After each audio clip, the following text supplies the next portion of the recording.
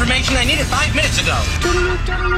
This is a My Talk Dirt Alert, an everything entertainment update heard at the top of every hour on My Talk 107.1. So, what's new in your world?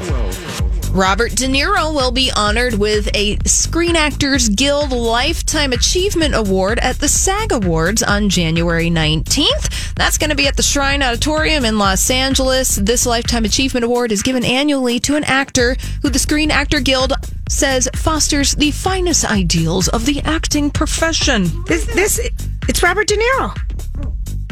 Didn't you say Not that? impressed? Yes, Robert De Niro. No, I know. I got this earlier. We're having mixed feelings. No, I think that's going to be cool to meet him. Julia, he's going to like you. Well, that's because I'm eye level. Yeah, but all the same, cleavage. De Niro. Would you? He scares me. Yeah. I'd be scared to ask him a question, though. I think he'll be pretty jovial and receptive to the questions that you'll have to ask. All right. Well, I got to watch that movie that was 4 hours long. Well, it's not out yet. That's The Irishman. Yeah. I hear it's going to be good, though. It looks really good. Yeah. It's not going to be released in the Twin Cities for another couple of weeks, and then there's like a 3-day gap, and then it's on Netflix. So, you can go to the movies if you want, or you can stay in your pajama pants. Well, there you go. Or no pants at all. I don't know how you rock that vibe. Lamar Odom's son, Lamar Morales Odom, called out his dad on Instagram following the news that he is now engaged to a woman named Sabrina Parr.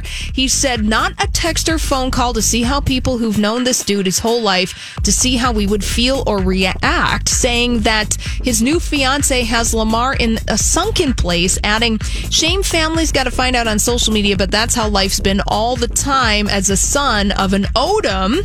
Oh.